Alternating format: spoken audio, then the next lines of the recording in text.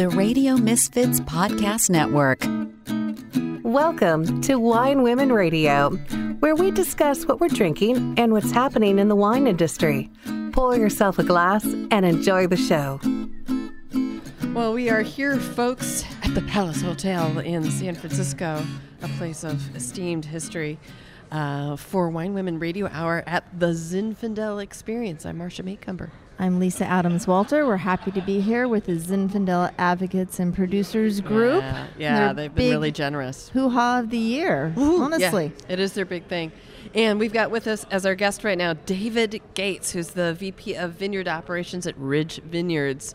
Quite a historic winery. So thank you for being here, David. Thanks for having me. Yeah, thank you. It's been really great. Thanks. Folks, you may know Ridge Vineyards from Montebello Vineyard.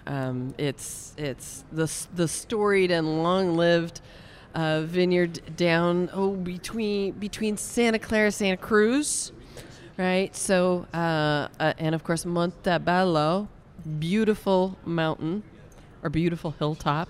It is a gorgeous hilltop location if you've ever seen pictures of it or gotten to visit on site. And David, how long have you been farming Montebello? Well, 3 years after this 86.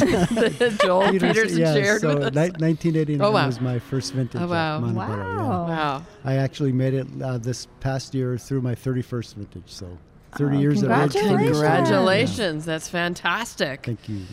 Wow. What a lot of fun and what a lot of history there is there. Now, I believe, and you're going to have to correct me on this,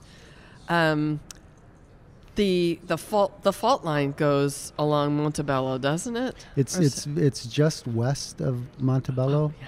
So if you look on a map, there's this Stevens Creek, which there's a big reservoir at the very base of Montebello. And the creek kind of goes along and it gets to, if you're going upstream, it gets to almost to Mount Eden Road. And it takes this hard right turn and goes straight on this canyon at this weird angle. And that's the San Andreas Fault. So Stevens Creek is following the San Andreas Fault. Yeah. That's fascinating. I didn't know that. And I remember talking with somebody else who farms right in Carneros, and their vineyards straddle the Rogers Creek Fault, and they've got completely different soils on either side of the fault. So it makes it very interesting for farming. That's actually farming in California. Very not homogeneous soils, non-homogeneous soils. Right. Also. Well, right. Speaking of outside the state, I noticed you're from the Midwest, Minnesota. right? Minnesota. Yes. Tell us what brought you on your journey to California. Well, when we grew up in a farm, a small farm, by Minnesota standards, 160 acres. So my parents had jobs outside the farm to keep it going, but I was always kind of the truck gardener. I was the green thumb of the family. When it came time to go to college, I wanted to get away from Minnesota cold and snow. I don't blame you. Yeah, I grew up in the Midwest too, so I know what you mean. Yeah, so it brought me to California, and nice. Eventually, first down at San Diego for the beaches, and then up to Davis for the agriculture, and that's where I fell in love with wine and viticulture and enology. Nice. Wow. Yeah. Very, very cool. And Ridge has some unusual background with Zinfandel specifically. Now, I think it started with plantings in 1954 at Ridge. Is that right? That was the first round of Zinfandel? Ridge was incorporated as a winery in 62. So the first Zinfandel they made was 64. Okay. So the first wines that the Ridge partners made by Dave Bennion, the first winemaker and general manager. Okay, thank you for correcting me on that. Oh, no problem. That was, they made Cabernet Sauvignon, a little bit of Ruby Cabernet of all things. Okay. And then a little bit of Chardonnay. So we've made those, the Cabernet and the Chardonnay every year since. And then right after that, they made some Zinfandel grapes from down toward the bottom of Montebello Road at the Jim Samir and the Piketty Ranch. And those vines are still in the ground. And those vines, those Zinfandel vines are pre-Prohibition vineyards that are planted in the early 1900s. Wow. I love the history. Wow. There's so many Yeah. cool. That's one thing about Zinfandel. There's a lot of history tied in with Zinfandel in California Right. for sure. So there is, and we call it the California, the state grape of California is Zinfandel, but it actually goes back. It has a history over 1,000 years old, and in California now we have a couple of interesting tidbits of more recent history. We think of it. Some people think of it as Primitivo. Which the Italians say is completely separate for them. So there's a debate for them about Primitivo and Zinfandel being the same, which is okay. But then the more recent talk was about Tribidrag, its other unknown name. But David's got something even more interesting than Tribidrag. He's got Pribidrag. tell the story Sure. about Pribidrag, because that's a whole different ball of wax, but still Zinfandel related. Yeah. So how do you want me to dig deep? Yeah. Okay. Why not? So, Why not? Yeah. So We're in a there's- Zinfandel experience. Yeah. Well, there's always been a mystery of where Zinfandel came from.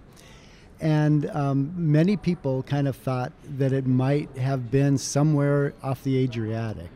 Mike Gergich swears that a grape that he grew up drinking, wine that he grew up drinking from Plavitsmali was Zinfandel. Well, Carol Meredith, being the a genetic engineer, geneticist, found that wasn't the case, but she found that they're related. There's a sibling relationship between Right. Plavitsmali, which is the main grape on the Dalmatian coast, and Zinfandel. And Mike Gergich said, "I knew it."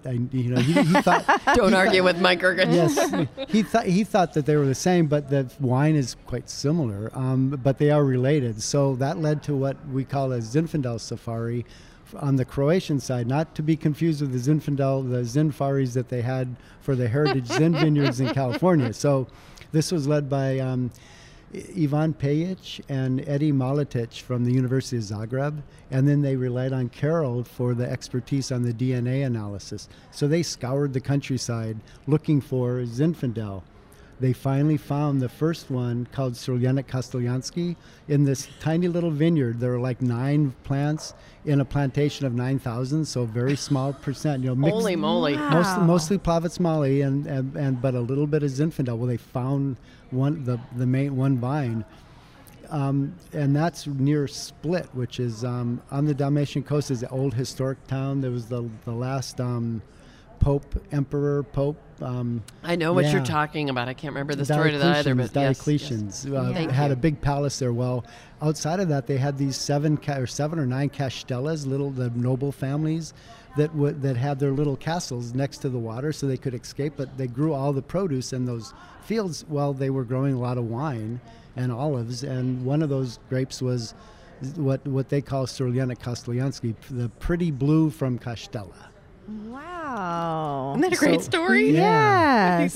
So then the researchers knew, they thought that it was an ancient grape, and that was a more recent name. So they went around looking for more Zinfandel or more of that DNA, and then they started digging into the records, which back then were all kept by religious orders, mostly Right. Catholic Yeah. monks, and they stumbled across this little village that was almost completely abandoned. There used to be several thousand people there in this little valley. Now there were 6 or 8. This is early 2000. Just a couple families living there. It was a vineyard, tiny little vineyard and village above this town called Omish. So it's on the mainland, the Dalmatian mainland, right opposite Hvar and Korčula. So the big islands out there. You went up there. It was pure limestone soils. This little old lady, I'll just say it. She had in her garden, cool little garden. She had 4 little vines. Her grandfather planted those vines. Oh my goodness! And she was in her late 80s or early 90s. Wow. Wow, the stories. Yeah, and when Eddie and Ivan took DNA from that, it came back as it was the same as Zinfandel, and they called that Pribidrag up in that little valley. So every little village has a different name. That's one way you can tell a variety's old, is if there are lots of different names for it. Wow, it's fascinating. Isn't that a cool story? Yes. That's neat. And then the Tribadrog name comes from even further back, which was kind of the historic name, where it was mostly on the island of Hvar, and the that's when the Venetians kind of owned the whole Mediterranean. Right. And it was one of the favored wines called Tribadrog of Hvar. And they have written records in the 1500s of a barrel of Tribadrog going to Puglia, Italy, as wine. Wow. So there's already trade back there, which is, Zinfandel, Primitivo, Sirlianic, Tribadrog, they're genetically identical to each other. So the differences in morphology, differences in clones, Wow. which you find with older vines. The older a Right. vineyard or a grapevine has been around, the more mutations it has. So yeah, it's cool. Cool. That is Yeah. very cool. So I want to tie that up to what's now happening at Montebello and Ridges Vineyards. You actually got some Tribadrog to develop budwood. Yes. Tell the story. So what we made we made a deal with the Croatians. we Did it take another 6-hour dinner? yes, and quite a few years too. But we actually imported in from Croatia budwood from those Tribadrog selections to Foundation Plant Services at UC Davis, and they cleaned them up of virus. And then we gave that budwood back to our Croatian friends, but then we also had it cleaned up to be used in California. We also gave them back some of their own other varieties that we had brought in to clean up because they didn't have any clean Right. grapevine facilities there. So eliminating virus, mostly debilitating viruses. So with that budwood, we planted about an acre each of the Sirlianic Kastilianski and the Tribadrog 1 and Tribadrog 2. And it's growing at, most of those acre each is growing at our Lytton Springs vineyard. And we have a little bit hidden away in Montebello because it's a good spot to keep them virus free and to use for budwood. Right. So they're not producing yet. Yes, they are. Oh, they are producing wine. Yeah. Exciting. We have a wine, the 17 vintage, Okay. that I don't know what we're going to do with it. It's not very much, tiny amount. And we're calling it Tribadrog. So we went to how Carol fun. Meredith. Yeah, so we went to Carol Meredith. She had I bet made she was excited. Yes, well, she made a label of Tribadrog, and it's a proprietary name because the TTB, our government, in their infinite wisdom, doesn't recognize Zinfandel and Primitivo as being the same variety, nor do they know what Tribadrog is. So it's they're offensive. picky. Yes, they are. And it's the government, so we're stuck with it. Yes, we are. Yeah, unfortunately, but whatever. And so she gave us permission to use the name. So we're just trading wine for it. Exciting. Awesome. Yeah. Going back to the caring for each other in wine industry, That's which true. we were talking about earlier with another visiting guest, that people help each other in the wine industry, which is really nice. It's really, really nice. Yeah, it's a small, everybody knows everybody. Yeah. So are you in developing the half a barrel or whatever you've got going here on the Tribadrog and the Tribadrog, the separate ones that you've all got blocked off? Are you already finding distinct differences in the winemaking or in the wine growing that you're uncovering, or similar? Yeah, so viticulturally, there are some differences. The wines come out, they tend to have a little bit better acidity, which then means they have a little more color. And viticulturally, the clusters have on one of we have two Tribadrog selections. One of them has a little bit bigger shoulder, so you know how clusters kind of hang down and they'll have a wing or a shoulder. One of them has a little bit larger cluster because it has a secondary wing, but neither of them, and the other one is just long and cylindrical. So neither of them have as large a clusters as what's pretty much out there with our heritage Zins in California. So that's kind of nice. The berries tend to be a little bit smaller too, which is nice. The Sirlianic selection has a problem with flowering, so the yields are really low on that. I don't know something happened to it when it went through its virus. Interesting. Yeah, well, that means yeah. that you get a lot of extra work to figure out how to help it along or Yes, something. exactly. Yes. So challenges for you. But, that probably helps keep things fresh for you? You know, if you've been managing vineyards for a long time, even though it's already got a long cycle, you need fresh ideas, fresh material to kind of challenge you. Oh, absolutely. That's the fun So part. I can see the sparkle in your eye. You're excited about farming this stuff. Yeah, well, it's like the frosting on the cake, right? So in farming, in grapes anyway, you do the same thing every year, but every year is different. And every year has its own challenges, or some years are easier than others. And every year you have one shot to make a wine from that parcel of grapes.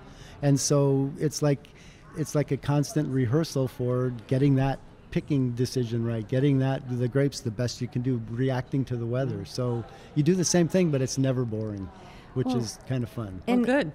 Working for Ridge, I'm noticing that you're working in Santa Cruz and Geyserville and Sonoma and Napa and Santa Clara and Paso. All over the place. So that's got to keep you hopping. I mean, that's a very long harvest, right? Yes. Because it's different everywhere. Would you like to tell us about that? Sure. Well, one of the good things to do business plan wise is never put all your eggs in one basket. And so most of our Zinfandel comes within a 10-mile radius of our Lytton Springs winery up in Dry Creek. So we get when Zin is coming in, it comes in hot and heavy. So we try to find other areas where it's a little bit later. Pagani Ranch in Sonoma Valley. The Evangelo Vineyard in Antioch in the Delta, that comes in earlier. So we try to do things to kind of spread that out. Paso is super easy because it's usually a little bit on the early side, and those vines tend to themselves. Mike Ducey has taken over from his uncle Benito, who sadly passed away last year, and that's just been a rock solid vineyard for us. So my truck, I put a lot of miles on my truck. And spend a lot of time in the vines. Yes, and cruise control is my friend. And some of our listeners may not know that the Lytton Springs Winery and Vineyards are also heritage, really old. You've got 115-year-old vines there in some places. Is that right? In Geyserville. In Geyserville. In Geyserville, the vines are planted. The oldest vines I farm were planted in the 1890s. On St. George at Lytton Springs, they're 1901. St. George. 1901 are the oldest vines, but that's still that's getting up there. That's almost 120 years old. So So David, you've mentored a lot of vineyard managers and viticulturists, and that alone must give you a very interesting perspective as the years pass in terms of what kind of training they're getting coming out of UC Davis or Fresno or Chico. Or San Luis Obispo. I didn't mean for those all to rhyme, but they just do. What do you find interesting about that part of your job? It tells me I'm getting old. Okay,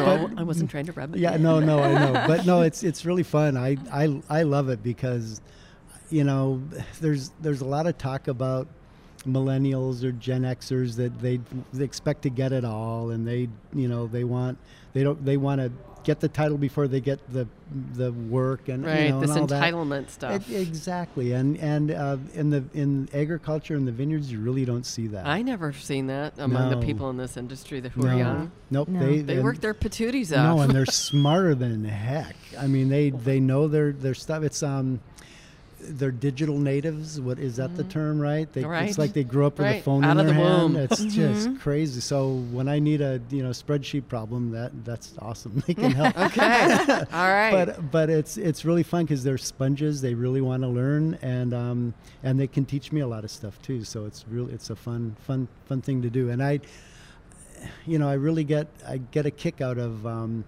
Especially on the intern side, because they come in and they go, right? Well, then you get to see where they are in 5 years or whatever. Sometimes you got fellows from overseas or some people from overseas, and you see what they're up to, and that's fun. Are you seeing more women coming through? Thank God, yes. Finally, in the vineyard. Good answer, David. Yeah. Good. No, in the winery, California's we're slow here. In the winery, it's much more acceptable. You have your superstars from a generation ago that really opened up the doors. Zelma being one of them, and and Carol Meredith. Hello. Hello. Yeah, Discover exactly. of Tribidag. Yes. Yeah. So on the winery side, we're not the same same as, say, down under, New Zealand or Australia, but there've been some really significant inroads. On the vineyard side, my generation out there, some really great women viticulturists that were pretty much in Napa. You go elsewhere and you didn't really see them, but that's not the case now. They're more and more, and they're really it's great, I think, and we need more. Cool. I, as a follow-up to that, I want to ask, without this isn't intended to be something where you could step into something. Yeah, great. But is there, of the women viticulturists and vineyard managers that you know, are there some specific characteristics that they have that just kind of caught your attention? That maybe is, I don't know, maybe is different from men, or maybe it isn't. I'd say the best of them would be its attention to detail that I see that really stands out.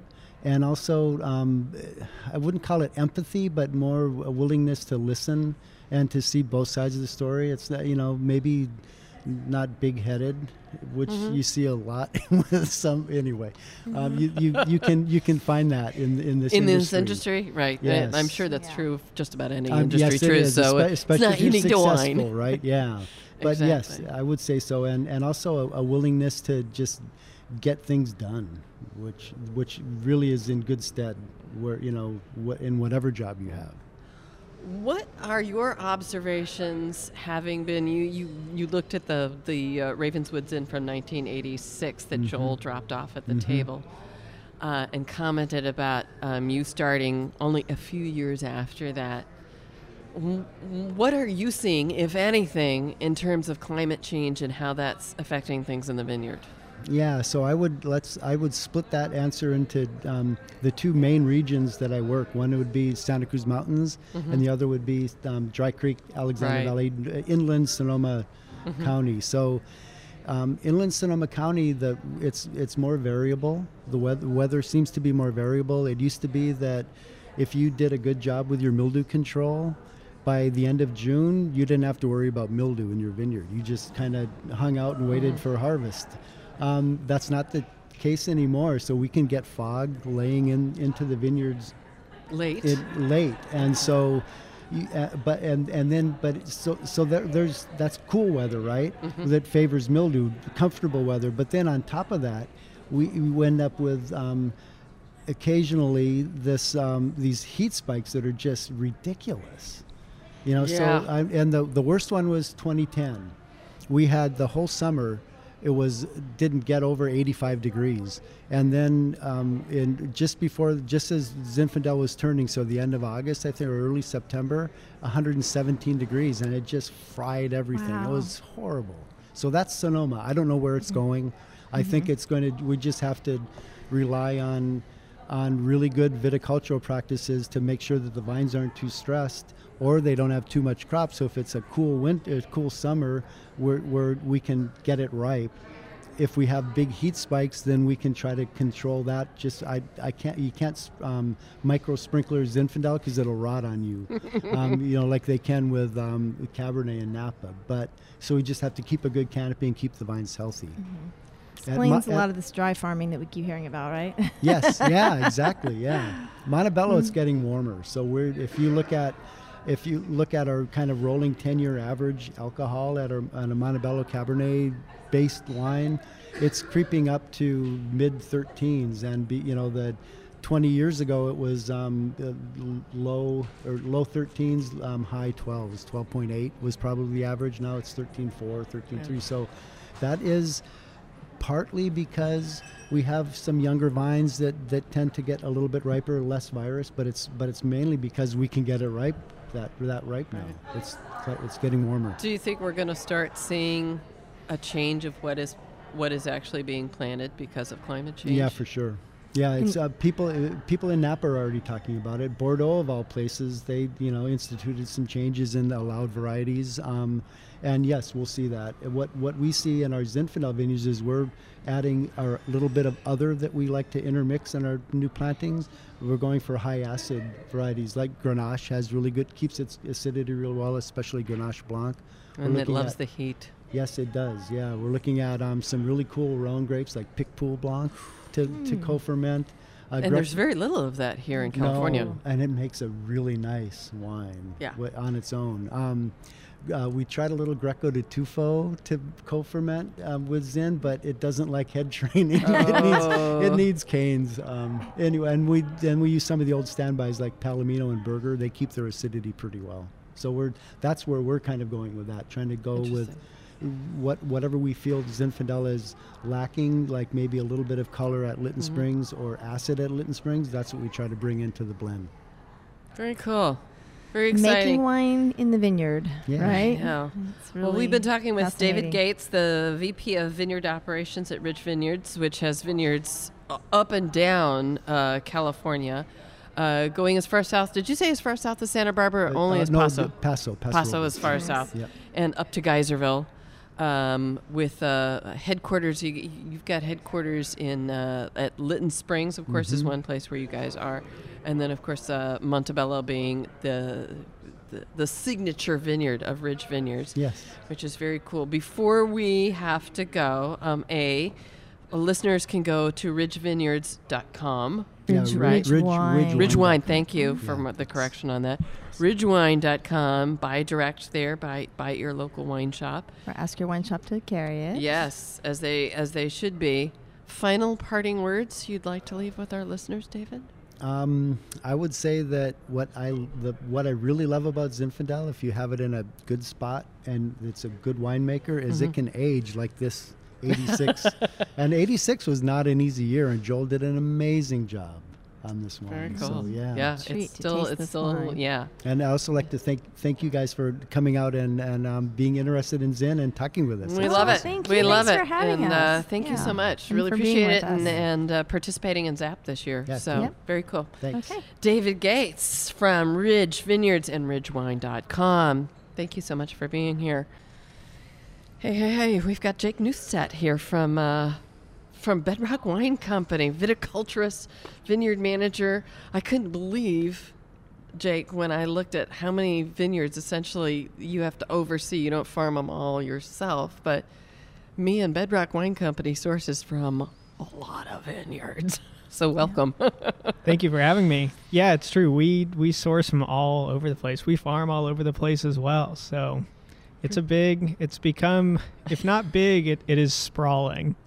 Yes, it's very much sprawling. So you have everywhere from North Lytton Springs, all the way south. How far south do you guys go?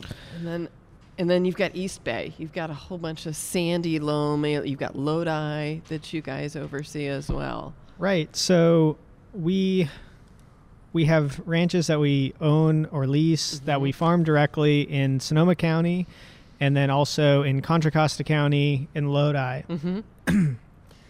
And we source fruit all the way. Well, I mean, now we're actually sourcing fruit from Santa Barbara County for Syrah. We're taking from the Biennacido Ranch down there. We work with Old Vines just outside San Jose and in the Salinas area as well. Right. So it's just a huge area. I know I was reading through all the different vineyards on the website, bedrockwineco.com, last night, and I just kept scrolling. And I was like, wait, is this like the 20th vineyard? Is this...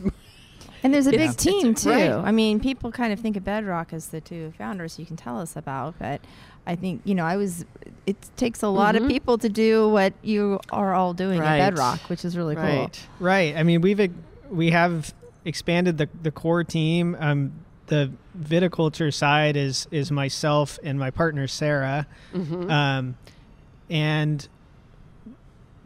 but below that, I mean, there are so many people working in these vineyards.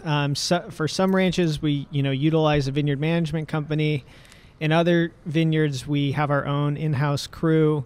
Bedrock Ranch has its own vineyard manager, Diane Kenworthy. So yeah, there are a lot of hands. Right, and you oversee all of this. So to back up for just a second here, Jake, you grew up in the East Bay, so not too far away. You're looking at a lot of different things. UC Davis, I understand you started out looking at journalism. Not exactly, you know that, Lisa, not exactly a high-paying industry these days. In fact, my daughter's changing her major right now from journalism. Oh, my goodness. You looked at international relations, and then you started kind of moving towards agriculture and winemaking. So that's really kind of cool. And then you've kind of been all over the place. You've worked with Freeman and the Pinot Noir up there way out on the Sonoma coast, which is a storied vineyard itself. You've gone to Central Otago in New Zealand to kind of learn what's different there. They're, of course, on a different seasonal basis. You've been at Ridge. So you've gotten to learn from all over. It sounds like it's definitely a hands-on learning job. Yeah, in fact, I went to New Zealand in order to get my hands in vines. Unfortunately, in California, it's not that easy to just get on a field crew and start working in vineyards if that's what you want to do. But in the Southern Hemisphere, the industry set up a little differently, and it's really common for backpackers or whoever to just help and work in the vineyards. So, yeah, I went down there to be able to work a whole season in the vines. Cool. Did you backpack around? Did you travel around like in a nomadic fashion to do that, or did you go there with a job in place? I did have a job. I did have a job when I went there, and I lived in Central Otago. But while I was there, I was leaving work on Friday with a backpack to go backpacking in the glaciers. So yeah, it's an incredible place to work and travel. Must be phenomenal. So cool. So some of our listeners may not know the background. I think I was going to just back up to Bedrock Vineyard, Bedrock Ranch. It's quite a storied vineyard going back to 1854. What do you want to tell our listeners about the home ranch vineyard and working there and your experiences? Right. Bedrock is rich in history. At one time, it was a 300-acre parcel held by General Vallejo, and he gifted that.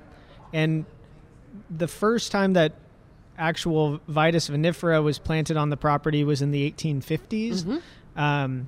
Those vines were planted by William Tecumseh Sherman and General Joseph Hooker, and those were lost to phylloxera in the 1880s, and then it was replanted by George Hurst in around 1888 using the brand new rootstocks from the university.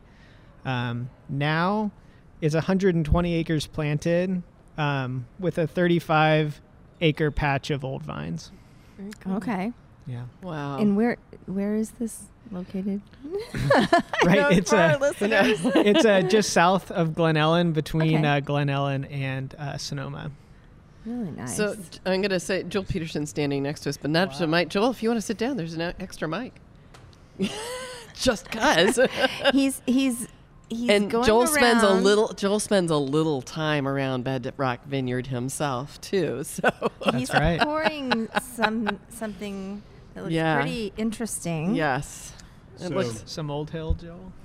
I am pouring, just because I had opened it up, I'm pouring a 1986 Old Hill, which was made 10 years after I started Ravenswood and 4 years after I started working with Old Hill, which is germane to this conversation because it is just down the road from Bedrock Vineyard, and it was planted at about the same time as Bedrock Vineyard. And William McPherson Hill and Hurst were friends, and so they shared a lot of information. And when I saw this vineyard originally, it was covered with, blackberry bushes and dead cars. Oh my goodness! And a hippie commune, and Otto Teller, who was kind of a conservationist and an eccentric who loved wine, bought it. And he said, well, would you like to help me revive this vineyard? And so we worked on it for a long time. This vineyard was getting about a half a ton an acre at that time, and it was like on its last legs. But through our work and the work of Will Buckland and Phil Katuri, they really revitalized the soils, much like Jake is doing in Bedrock. And it now gets about 2.5 tons an acre and supports 3 wineries, including Bedrock and Will Buckland.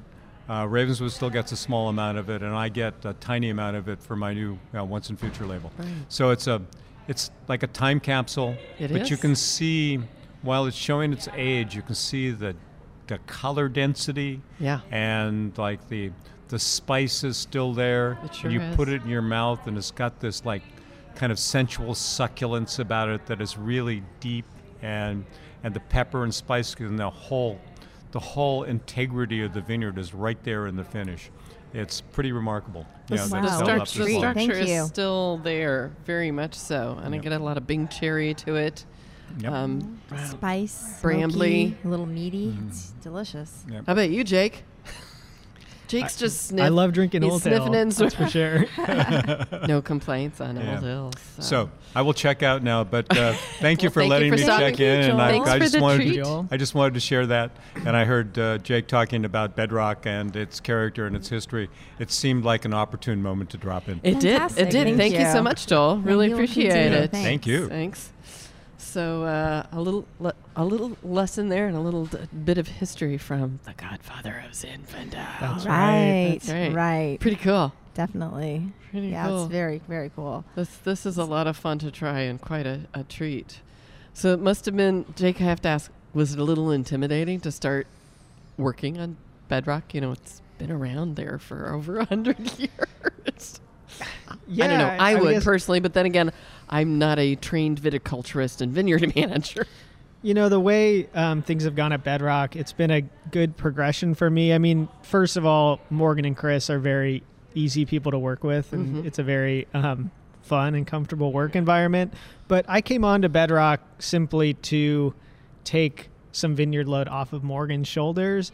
And the first year was really just that of putting eyes on vineyards, scouting, doing that kind of work. And it's transitioned nicely into more of a managerial role with more oversight. So it wasn't just straight into the fire in some ways. And we should explain to our listeners who Morgan Twain Peterson is and his relation to Joel and his Joel's son. Yes. I'm giving Jake an opportunity to tell the story. Yeah. So Morgan Peterson is Joel Peterson's son, Joel Peterson of Ravenswood. And Morgan was at school not planning on pursuing wine, but after the purchase of Bedrock Ranch by the Peterson family, Morgan decided to come back and start making wine. And he started Bedrock in actually out of a converted chicken coop in Sonoma, making 5-gallon ferments of Bedrock Ranch and Teldeschi Ranch, who the Teldeschi's Joel has been buying fruit from since the beginning of Ravenswood. Yes. And since then, Morgan's taken on the path of, making terroir-driven single vineyard Zinfandels like Joel did. And then Morgan's also put a lot of energy and focus into the farming of those vineyards. I also had the feeling that Morgan's had a real interest that he's pursued heavily in saving these old vineyards. There's a lot of them that you work with and bringing them back. In fact, I think there's one, and because there's so many, I'm not going to remember which one, but I think is it Papera? No, it's not that one. I'm looking for which one it is that you, within, say, the last 2 or 3 years, it had been neglected for at least 2 years. They hadn't harvested anything from it, and you guys ended up leasing it, I think, and starting to bring it back to life. What's that process like? Right. I believe the one you are talking about, maybe this vineyard in Lodi, that was actually the old Noma vineyard, though we didn't know it at the time when we took it over, which was a well-known vineyard in Lodi. And yes, this vineyard was abandoned for years, just filled with trash and not pruned. So we went in and, we pruned it the first year. We actually pruned it pretty late. And this was just 2 years ago. Then the winter last winter, we went and pruned it fully, cut back a lot of old wood, and have started, pulling fruit off of it. And it's yields less than a ton an acre. But the farming costs for that vineyard are pretty inexpensive, and we farm it inexpensively enough that we can manage to start bringing in some fruit, treating it properly, putting down compost, cover crop, and eventually build fertility back into these vineyards. And that's really the process. Is proper pruning is the biggest thing that brings these vineyards back. Most of these vineyards don't have a lot of energy left, and all that energy is being put towards way too many buds. So we dramatically reduce the amount of buds so it can actually put out a few strong shoots. And then from there, we can start building something again. Right.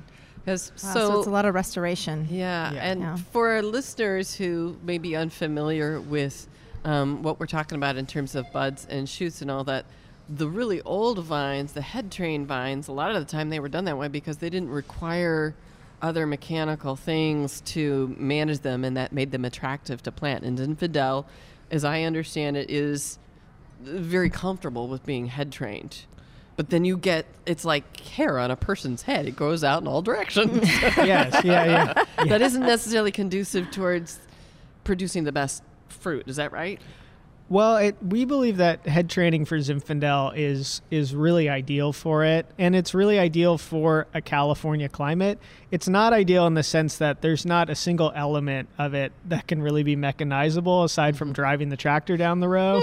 There's no mechanical leafing, no mechanical weeding, so it does make it a very manual style of farming, but there's so many benefits to head training with Zinfandel.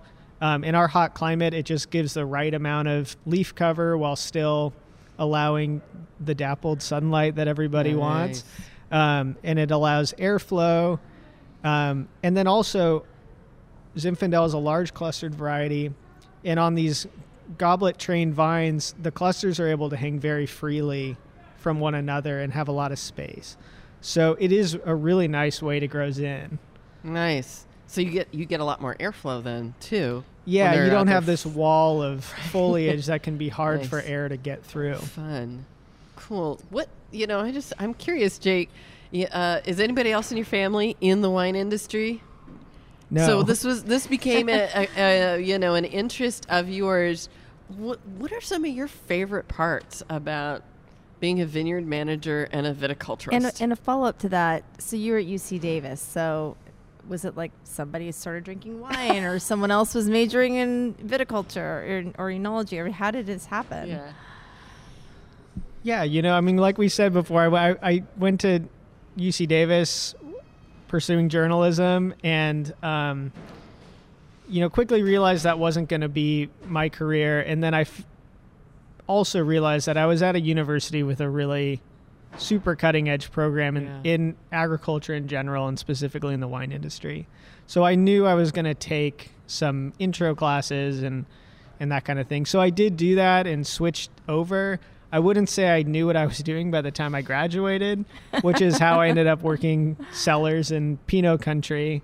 And it took first realizing that I wanted to farm and then realizing that I wanted to work with old vines, which really goes back to the HVS, the Historic Vineyard Society, had done a talk at UC Davis, and David Gates was there and presented Ridge wines and talked about the vines. And it was really remembering that got me to apply to work at Ridge, and that's really where I got into it. And so did you find that you made like a sponge around David Gates when you first started working? And things have come full circle. You worked for him, and now you're like, we're on a panel with him. Yeah, it's pretty surreal. I was going to say, is it a little like, whoa, what happened? No, it absolutely is. It was one season that I was at Ridge, but it was focused. Yeah, we were focused, and we were working directly with Will Thomas, who is was the viticulturist at Lytton Springs, and then Dave is the president of viticulture for both Lytton and Montebello. So it was a great, an incredible opportunity of mentorship there. I was just going to say, it kind of goes back. There's a lot of that in the wine industry of people know each other and they go way back and they did this together. And whether it's a partnership or a helping somebody out or a mentorship, like you're saying, I had someone who mentored me who was really important to me in the wine business. And it's pretty cool. I don't think every industry is quite like that. It's pretty special. Maybe it's because wine is such a long tail, long cycle industry. It is not like technology, where technology, our phones are outmoded in 90 days. That's the life cycle of a new phone, is they're introducing new models another 90 days later. Here, you're working in annual cycles, one trip around the sun, and a lot's out of your control. Yeah, a lot of it. And dependent upon nature, right, Jay? Absolutely. Do you think that's why people help out so much? Is because it's kind of like it's the humans against Mother Nature, and we know we're always going to lose. We're always at Mother Nature's mercy. And I hear that stories of in Sonoma Valley or Napa Valley, where the founders of the modern wine industry anyway would get together on Fridays and they'd trade tractors or they'd do this and that. And I think that sort of thing is happening probably at a larger level. You might have some stories or experiences, but I love hearing that. It gives me a little bit of hope in humanity. Well, I think most people that are farming, if you're farming the right way, the first thing they'll say is that it's humbling, and everyone understands that you kind of need to support each other, because it can be punishing and also, of course, rewarding. Right. You have a variety of vineyards to oversee that go the range of small amount of dry farming to fully irrigated.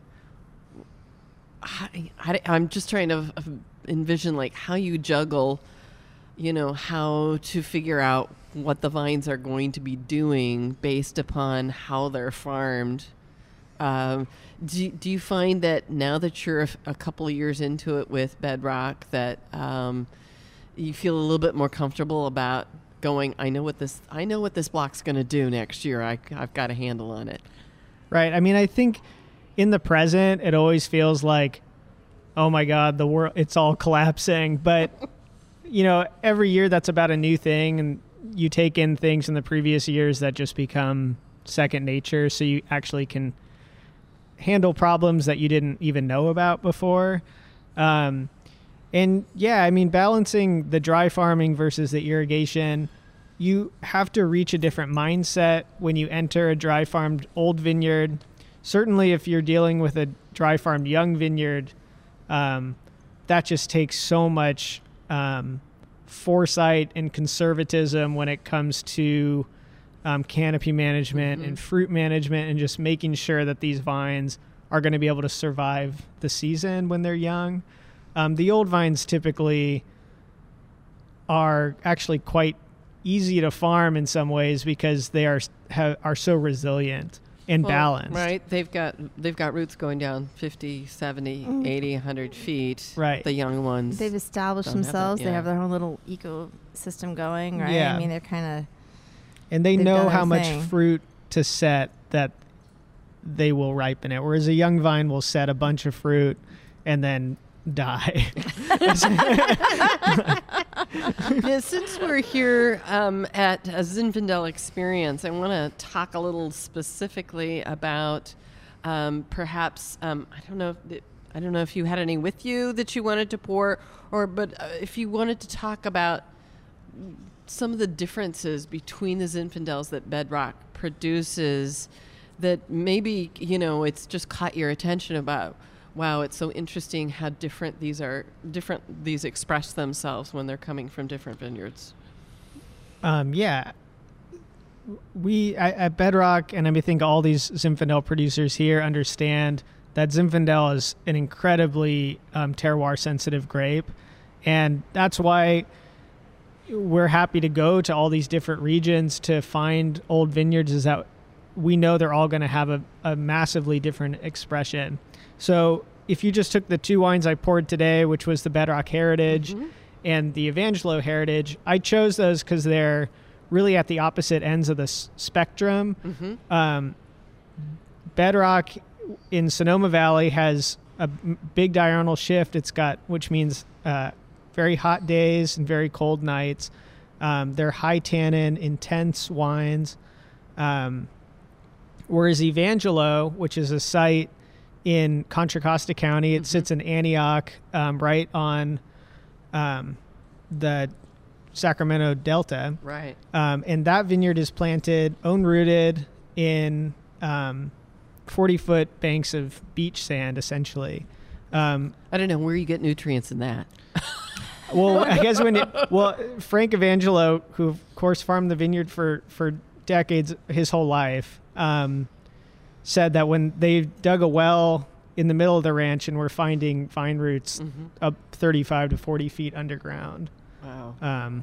That's amazing. So they're using the whole column of soil. So this particular, Lisa, I don't know if you know this, but this particular vineyard was originally planted in the 1890s. So it's been around a long time. And now you're sandwiched between, do I understand it, like a PG&E substation? Yep. And a Burger King. And this is in Contra Costa County? This is in Contra Costa County. Yeah, Wow. It's a funny kind of postmodern setup where we lease a portion of the vineyard from PG&E, and then Bedrock owns the other 11 acres that the Evangelos used to own. Wow. And I imagine the PG&E thing was of eminent domain or something because they had to put a substation there to boost.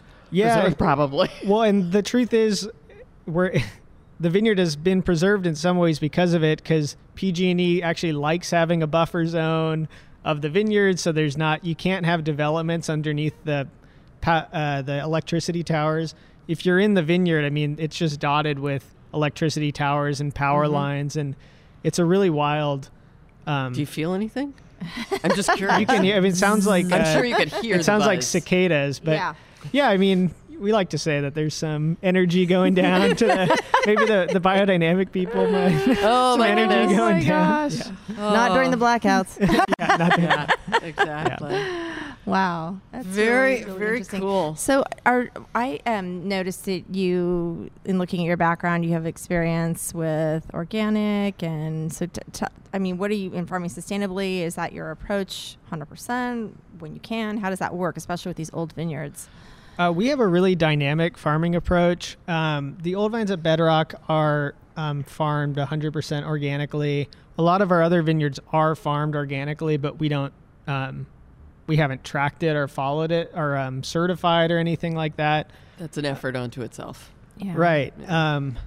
What we try to integrate is a lot of the modern sustainability practices. One of our biggest, the golden goose for us, is trying to integrate dry farming with a no-till system, so a non-tillage system. Traditionally, dry farmed vineyards would be usually disked two ways. So back in the old days, there weren't rows of vines. You'd actually drive the tractors both directions. So then you'd be able to get all the weeds. So what we want to do is to be able to not turn the soil and still dry farm, which is considered an extremely difficult thing to do. But we're using methods such as roller crimping, which is something that we use. If you go on the Instagram, we love to post about the roller crimper. For those who can't visualize it, think about a Quonset roof, a Quonset building, with a corrugated metal that's got the ridges to it. So it's got like a little serpentine pattern. And why to no it. disking? What's the advantage of not disking? Right. So there are a lot of advantages to no-till agriculture. The main one is the preservation of organic matter in the soil. Every time you disc, you're losing the carbon that was in the soil to the atmosphere, a good portion of it. We know we don't want more carbon in the air. Yeah, so that's a big one. I mean, we can store carbon in soil, and you just have to farm a certain way to accomplish that. But beyond that, for every 1% organic matter you have in the soil, you get 10 to 20,000 more gallons of water per acre that you can hold in the soil. Wow. So it's a Moly. massive. I did not know that. It's a massive increase in your soil water holding capacity. It's also really important. It's where all your microbes live. So it's how you get natural nutrient cycling. And it improves water penetration massively as well. So the water that hits the ground is going to go into the soil. And the last point is that it's an extreme preventative measure against erosion. It creates a soil that stays in place, stays together, and isn't going to run off. Nice. All excellent things. Yeah. No, So I Jake, learned a lot. I know, Thank you. yeah, it was really cool. Yeah. Get a little masterclass, Right. definitely. Jake, we're almost out of time, and I want to make sure you mentioned a couple of the wines that you were pouring this morning at the seminar as kind of two different benchmarks to look at as very different expressions from the vineyards. What else would you want to say to our listeners, or particularly maybe young people who are at UC Davis or Cal State Chico or Fresno, and they're thinking about maybe I should be going into vineyard management and farming and viticulture? What would you like to say as like career tips and advice? Well, I would say that we would love to have more young farmers in the industry. Where luckily more and more people are getting into the industry. And there's a really, really excellent community of incredibly smart growers and grower assistants from the extension in Sonoma and Napa counties and Lodi. And it's just an incredible community to be in. So yes, the more people we have, and it's also, there's been a really big influx of young female farmers as well. And that's right. been a huge like boom Brene, as well. who was here earlier. Right. So Yeah. That's great. Um, So it's nice to have a balance. So to find out more, the website? the website is bedrockwineco.com. Easy enough. And you can buy directly from the website if, for instance, you're not able to get to a local wine shop that carries them. But also correct. encourage your local wine shop to carry the Bedrock wines, too. Definitely. Always. Definitely. Anything else? I don't think Jake's so. got it Thank wrapped you so up. much for having me. Well, thank you, Jake. Thanks We for really being appreciate here, taking the Jake. time for being here, and I hope you have a lot of fun here with the Zinfandel Experience, because there's a whole big event tomorrow for The grand tasting. the grand tasting and everything. So thank you, Jake. Absolutely. Jake Thank you Neustadt, so much. Bedrock Wine Company. thank Thanks you. so much.